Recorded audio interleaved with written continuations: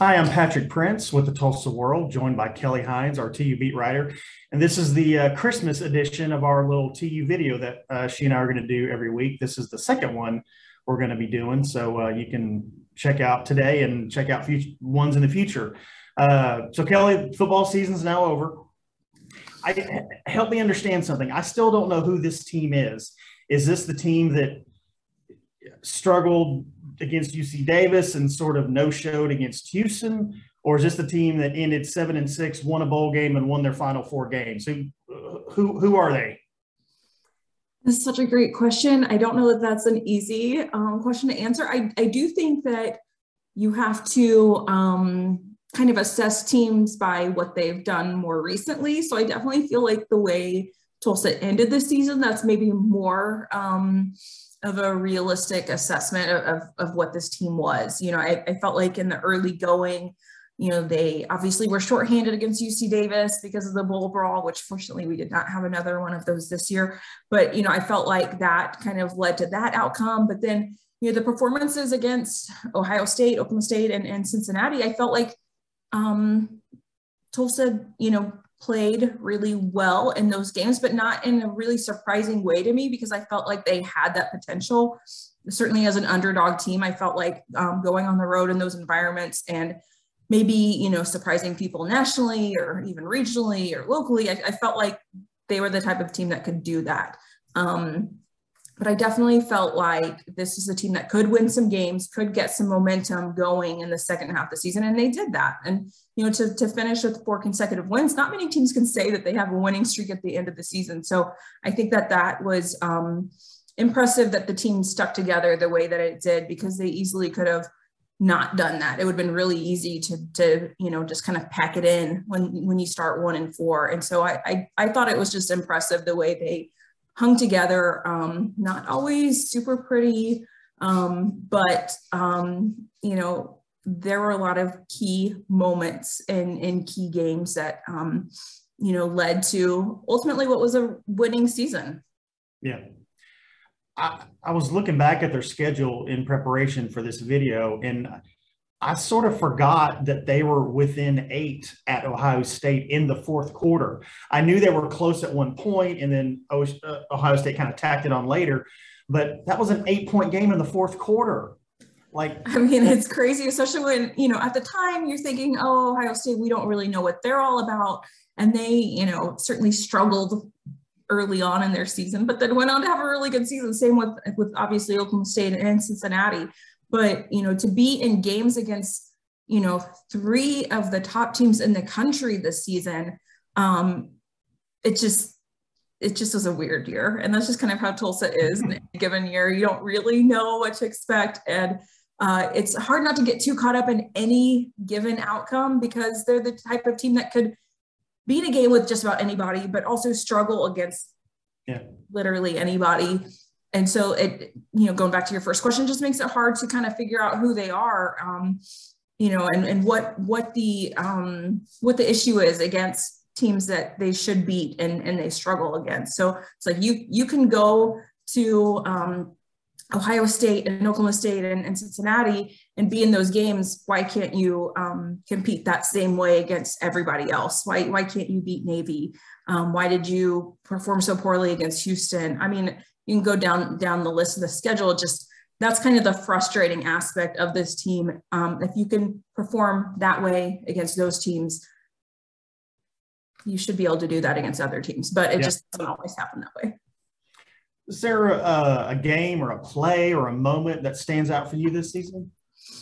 I think, you know, what stands out, other than the performances, you know, on the road against those 3 teams, really the SMU game, you know, the last game of the regular season, you know, Tulsa needed to win that game to make it to the bowl game. And that was something that had so much meaning for this team. And things were not going well at all. You know, it was very cold and rainy and just a miserable performance, you know, up until late in the second half or in the first half. It was just a few minutes before halftime.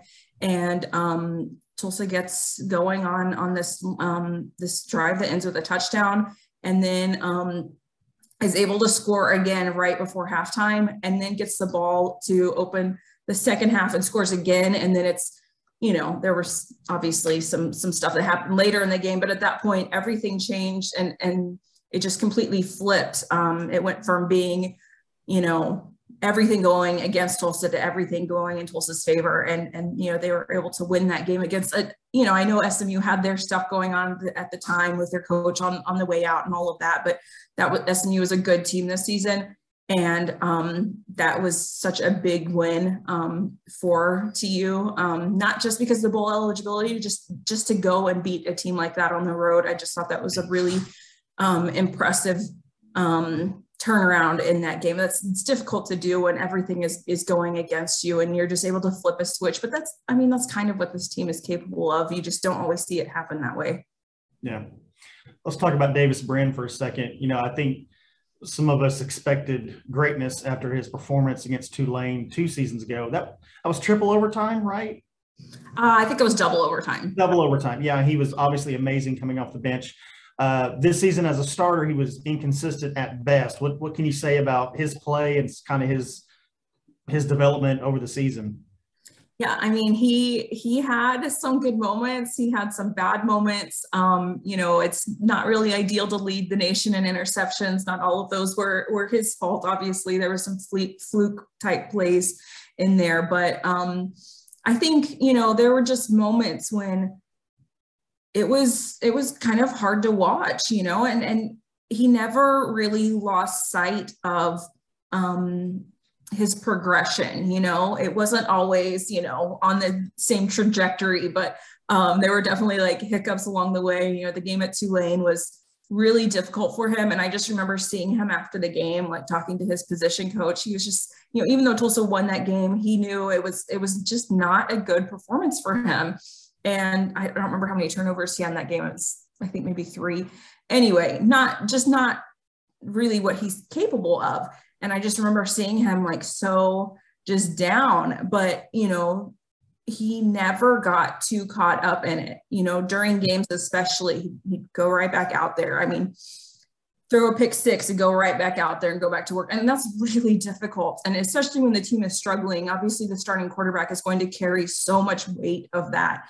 And even though he, has been the program for 4 years, this is his first year in this role. And I think we all had really high expectations, but it's hard when, those expectations are there.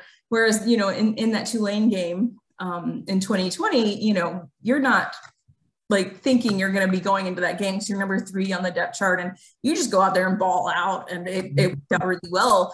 But, when you're the guy on every play and it's not going well, that's completely different. So, I really was impressed with how he carried himself, how he, owned up to his mistakes and interviews. He just was really impressive. He just went back to work every time he failed. And it's just, that's so difficult to do. you can expect a quarterback to do that, but to actually see it happen that way. And he had so many incredible throws and incredible plays. It's just, the not so great plays are obviously going to stand out. But I felt like he put the team in good, especially down the stretch, put them in good situations and made things happen. And his chemistry with Josh Johnson, I thought, really showed in the second half of the season. And, now Josh is off to the NFL and I think he'll have success there. But, now they have to find another receiver who can do those things and that Davis can have that same relationship with. But they obviously have some good options. But I really was impressed with how Davis carried himself more than anything. We have a cat sighting, not one. We just have one cat sighting. We're doing, and that was very brief. That wasn't even, She lost interest pretty quickly. Yeah, it's She's like, there's not food here for me. Yeah, no food. She's out of here. About a month ago, you wrote about Philip Montgomery's extension, which I think, if I remember right, happened earlier in the year. But he signed it later, and we were just kind of getting around to having some of those details that we could write about. You like that move? It's tricky when you have a coach who's, nearing the end of a contract. Like, you don't want to send a coach, you would never want to send a coach into the final year of the contract. Like, how could you possibly recruit to that? But if you're not really sure how a season's going to go, like this one, it's hard to know exactly what to do. And I think that that's a really tricky decision. And so it didn't surprise me that, you know, they gave him an extension. I just didn't know, okay, are they just going to give him one more year? Like, it just, you don't want to get too caught up in what happened in 2020. Obviously that was a really good season. It just is, it's kind of odd just to, you know, the way it played out to get to, you know, at some point during the season, it still wasn't signed, and trying to figure out why that was. It was just like a little bit odd to just like have to ask the same questions like on a weekly basis. Okay, what is going on? And then finally, like days before the last game of the regular season, which easily could have been the last game of the season, if not for that comeback at SMU, and not really, you know what's going on. And then to be told, oh yeah, no, that's done.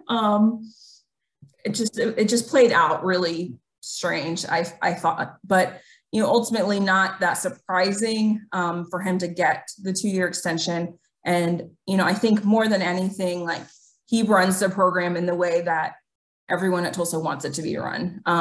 Yeah, there have been some, you know, losses that maybe shouldn't have happened, but his record isn't, you know, probably where everyone would like for it to be, including himself. But, you know, I think they're bringing in the type of talent now that they can win games with.